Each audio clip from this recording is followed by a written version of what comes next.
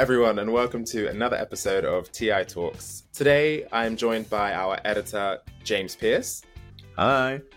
And we're going to be discussing a few of the news stories of the last week, including Elon Musk's Neuralink, brain chip, Apple Vision Pro. And to discuss the Apple Vision Pro, we will be joined later on by a special guest, author and VR expert, Tom Ffiske, editor of the Immersive Wire. But James, before we're joined by Tom, let's kick it off by discussing Elon Musk and his Neuralink business about this brain chip. What's going on?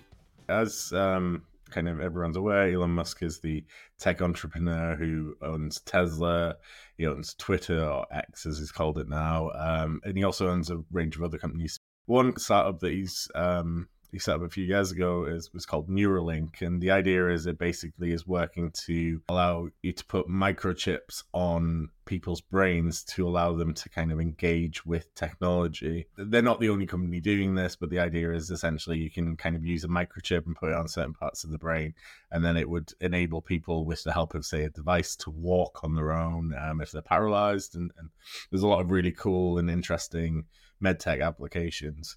But the big news this week has been that Neuralink, for the first time, managed to successfully implant a chip into a human, put it on the brain, and it seemed to work, and there were no negative effects from what they've released. I think what's interesting is, yes, it's a big development, because obviously this is really futuristic sci-fi stuff. The kind of thing that, has been in films for years. It's the idea of almost telepathically being able to engage with tech. It's called telepathy, apparently, the product. Yes, which is hilarious because it's not telepathy, and it kind of gives a very misleading idea as to what it can do at the moment. It's worth noting that even though they put the chip on somebody's brain, Elon didn't give any details as to what the chip's actually, whether the chip's working or whether they've been able to link it with anything or whether they've actually kind of seen the next step. Other companies have. They're actually slightly behind some of their rivals, if that's the case, but it's Elon, so. I also read something about it being a robot that actually helped to implant the chip as well. Yeah, so it was a robotic surgeon that they used to put it on the brain and put it in the right place rather than a human surgeon, which is really, really cool and interesting element. It's becoming a lot more common, actually, to have robots or robot assistants involved in surgery, because to be a brain surgeon, you need to have insanely steady hands, and a robot is going to have steadier hands anyway. So a lot of surgeons are using them, although I'm sure there are a lot of surgeons who may listen to this who just tell me to shut up and say that it's still better done by humanity. I'll leave that debate to doctors. But what does this mean for the future of humans? Are we all going to end up hybrid, kind of half robot, half people, like characters from Cyberpunk? Yeah, well, we had a story the other week which was about tech that you can basically was helping people jump who can't walk properly as basically robotic legs, but they're not legs, they're kind of a frame that they wrap around them. And that reminded me of Cyberpunk because I just thought, it's like an implant that can make you jump higher. Yes, in a sense. I think it's more to help people do things that they can't do at the moment. So as I said, paralyzed people might be able to walk, or the example that Elon Musk's talked about previously was, imagine if you had Professor Stephen Hawking could talk like you and I, through his computer, because the chip in his brain could recognize. So the potential for it's amazing. The slight concern is Elon Musk has been quite vocal about some of the issues around COVID-19 and vaccines and stuff like that, and kind of almost plays into that community that mistrusts any kind of authoritative body. Now, if you mistrust authority, why on earth are you going to trust somebody who says they want to put a chip on your brain? If you don't trust somebody sticking a needle in your arm, why are you going to let somebody put a microchip in your head? Part of that whole hype was that there was secret chips inside the vaccine as well. Yeah, that Bill Gates was putting chips in people. That was the conspiracy theory. Also, if you've ever seen the film Kingsman, there's a little bit of an element of Samuel L. Jackson's character in that, who uses a mobile phone to blow up people's brains. So not that I'm calling Elon Musk a supervillain, but if the shoe fits. Until they get implant knowledge into my brain, I'm not interested. I want a chip that I can put in my brain, and then all of a sudden I can speak every language, and I know Kung Fu also. You want the Matrix, basically. You want to be able to kind of do I want the Matrix. Neo. I know Kung Fu. I also bring back black leather jackets. They look great. I draw the line at black leather jackets. You'd probably pull it off better than I would. Another thing that we spoke about this week on TechInformed was how deepfakes are being used as tools to kind of influence elections or even businesses. And in a year where almost half the population of the world is going to be voting, there's so much potential for this technology to be used, I guess, for malicious reasons. What can we expect over the next few months, do you think?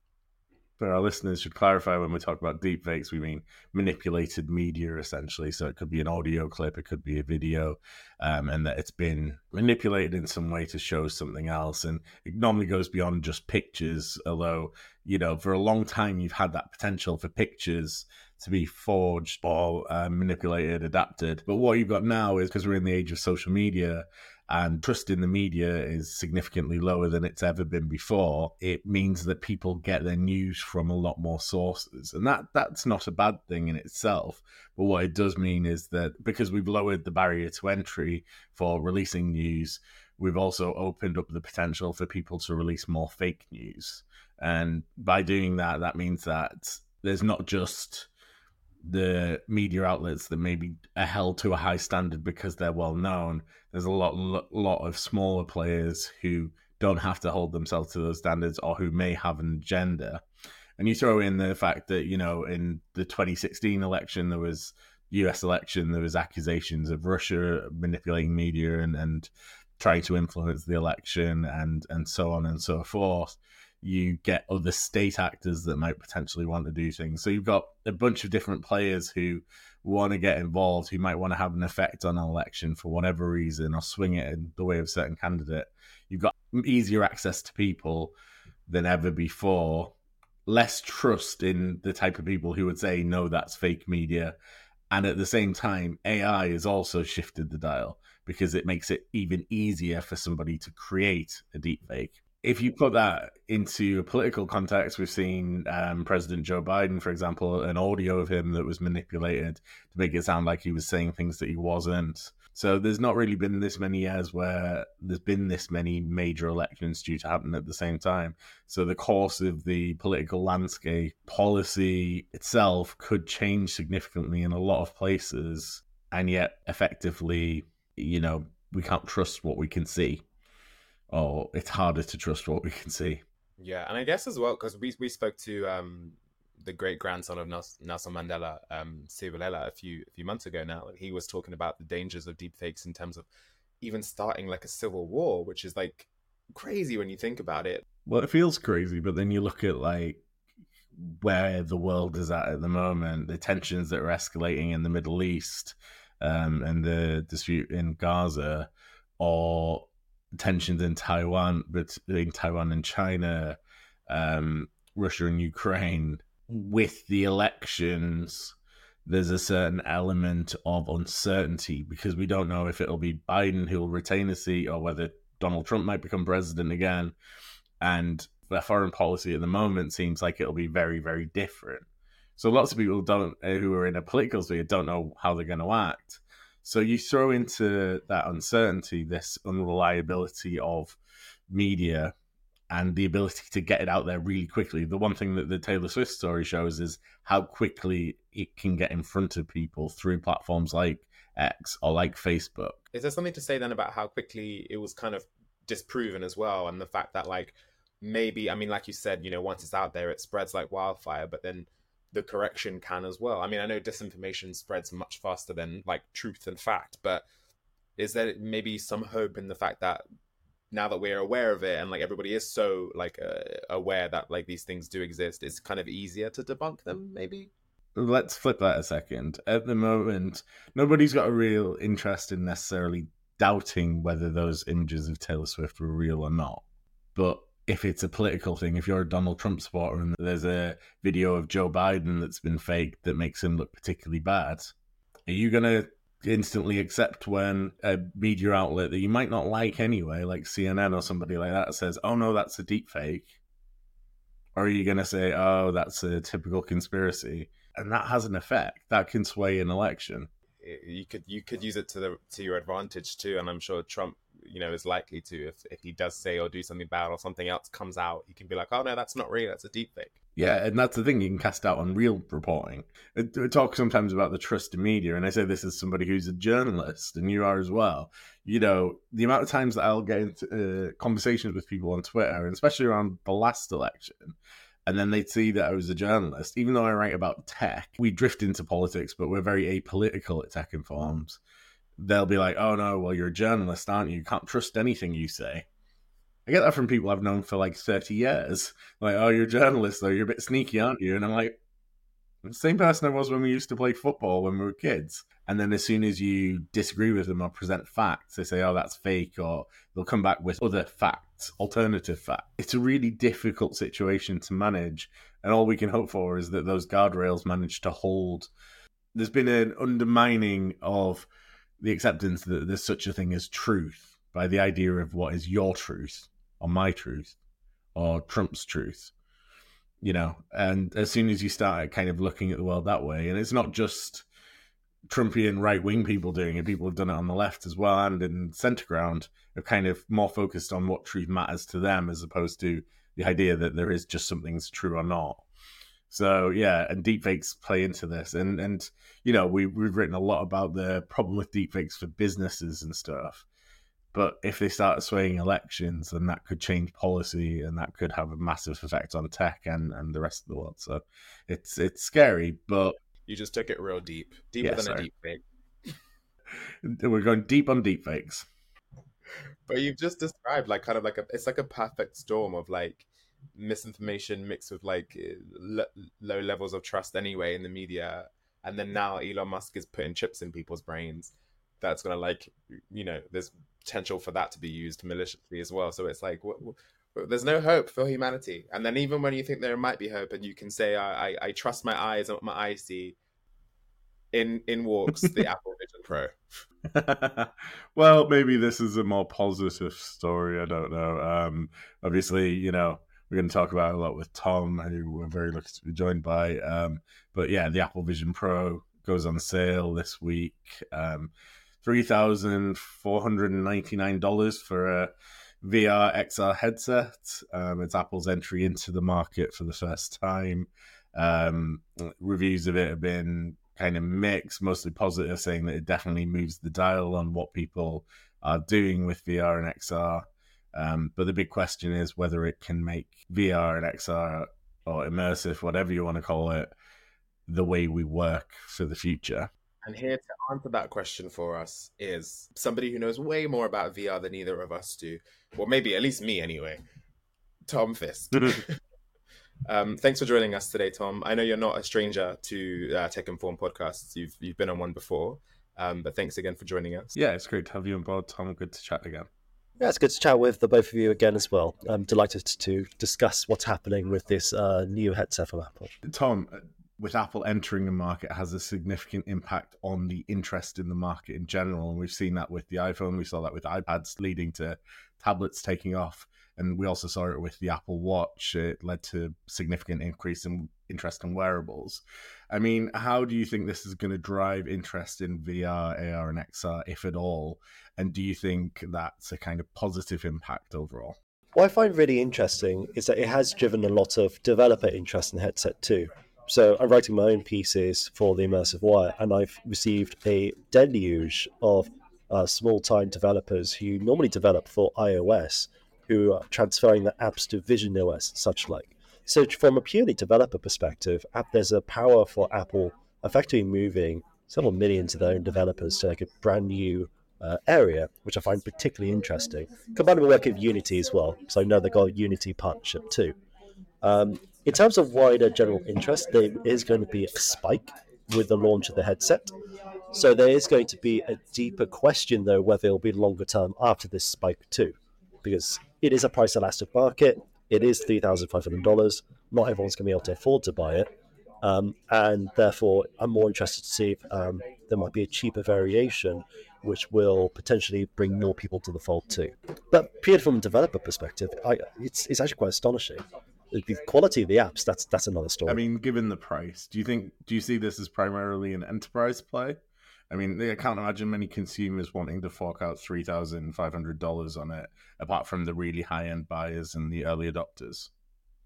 I actually thought it was an enterprise play too, because it is more productivity focused too. A lot of the developers I've seen making apps at the moment, a lot of them are based around app timers or like basically finance apps. Small little things you do to be more productive and take care of your finances, basically. So that's like one reasoning. Though the other thing I heard, which I found compelling argument, is that rather than as an enterprise headset, it's more of like a dev kit. It's effectively a dev kit that's going to market where it's for developers to use and play with for the next iteration of Vision OS or the Vision Pro, which I see as a compelling argument because it is very expensive. It is a first generation product, which is notorious for being where you kind of test things and then you iterate. So I wonder if that's going to be the strategy which Apple does too. Although trying to gauge what the Cupertino company is doing on a daily basis can be quite tricky. Tom, can you tell us, are you going to buy one? I wish I can afford it. I am going to dip into my savings and buy one, yes. James, are you buying one? No. I mean, I don't own any other Apple products, but let's leave that aside. One of the issues we've seen with the immersive market in general, Tom, is a lot of setbacks. We've talked about it before. I've always been a bit skeptical, but there has been a kind of maybe slower growth to where back in 2016, 17, everyone thought immersive was going to be the next big thing. And I know you're a massive advocate, so you don't always agree with me when I'm skeptical about these things. Do you think this can kind of overcome those barriers that have maybe held immersive back previously? And also, second to that, if it doesn't, if Apple don't see the kind of numbers that people expect of them, where does that leave the immersive sector? It's an interesting one because I'm familiar with your arguments on like the barriers comes to immersive technologies. When it comes to lifting those barriers, I do not think Apple's headset will move the needle per se. From an innovation standpoint, it will. From getting general interest in immersive technologies, it will. And based on my own experiences, the amount of developer interest in it has shifted too. But when it comes to wider adoption, its high price combined with its presumed lack of apps in relation to the headset as well, it will mean that it's still like a kind of a rickety rise up. I think there is worth a deeper debate about whether people will prefer to be working on their laptops or working via their immersive headsets. I think that's a more existential question that's worth debate in the future. But for now, because of what I've just described, I think that needle is going to move very slowly this year. Apple released an advert last week, kind of a long-form advert showing some of the capabilities of it. And one of the things they seemed really keen to stress was that it's more of an AR play than a VR play necessarily. They've got the weird little eye things that you've got on the headset that make it look like you can see people's eyes, and they were keen to stress you can see the room around you.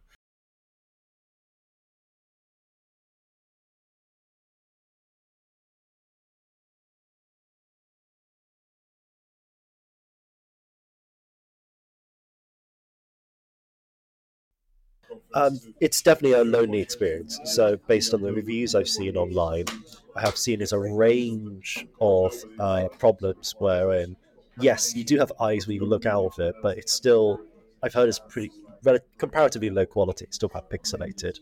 And I think if you were like, on a flight and you turn to someone with these pixelated eyes, I'm not sure how much respect you have when you're trying to deal with things. Ultimately, it is a comparatively lonely experience, even with the holograms you can do, even with the calls you can do too. But I think another question I can ask in relation to this is there are a lot of people who do work from home at home. And there are a lot of people who work on their own anyway and then join in calls throughout the day. Yes, they might come to the office and want to say hello and do meetings.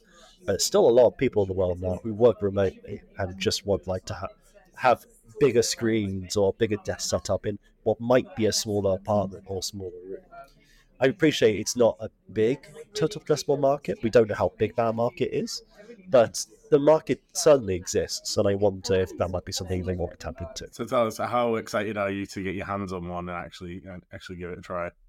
I'm excited, just not my bank account. It's more that I am interested to have a go, and I'm interested to see how it will do, and I also want like work in it too. At the end of the day, though, I do know that this is a innovative play, and we'll have to see how well we'll do. I just think it's a very exciting time. It's not every day you have a new headset come out from a major tech company which is doing some very different things. I don't think anyone would have expected the eyes coming out of the VR headset, for example. That's an innovation. I don't think anyone expected the pass-through to be as good as it is. That's also innovation. I feel this is like the first of a series of steps when it comes to the innovation stage of these immersive tech devices. And I'm intrigued to see what new innovations come from big and small players alike. I guess you're going to be a pretty popular guy for the next few weeks. Everyone's going to be coming around to have Vision Pro parties because no one else can afford to get one. Yeah, you can book me in for as soon as you've got it, Tom. That sounds like the saddest party ever. Yeah, let's do it. Well, Tom, I'm really looking forward to coming around yours and trying the Vision Pro when you got one. I know your bank account won't thank me for it. For our listeners, you can check out the Immersive Wire, which is Tom's publication, if you want to find out much more about AR, VR, and XR. Thanks so much for joining us, Tom. And it's a delight to see you both too as well. Continue the good reporting, and I'll see you on the other virtual side. Well, thank you, listeners, for joining us today for this episode of TI Talks. I hope that you have learnt a whole bunch of new things, and I'm not terrified of the world yet. I'm sure this year is going to wrap up to be a very interesting year in terms of what happens with elections and stuff, but we will keep you up to date with that at TechInformed. So I guess until next time, I've been Ricky, he's been James. Bye, guys. Thanks for listening. And goodbye.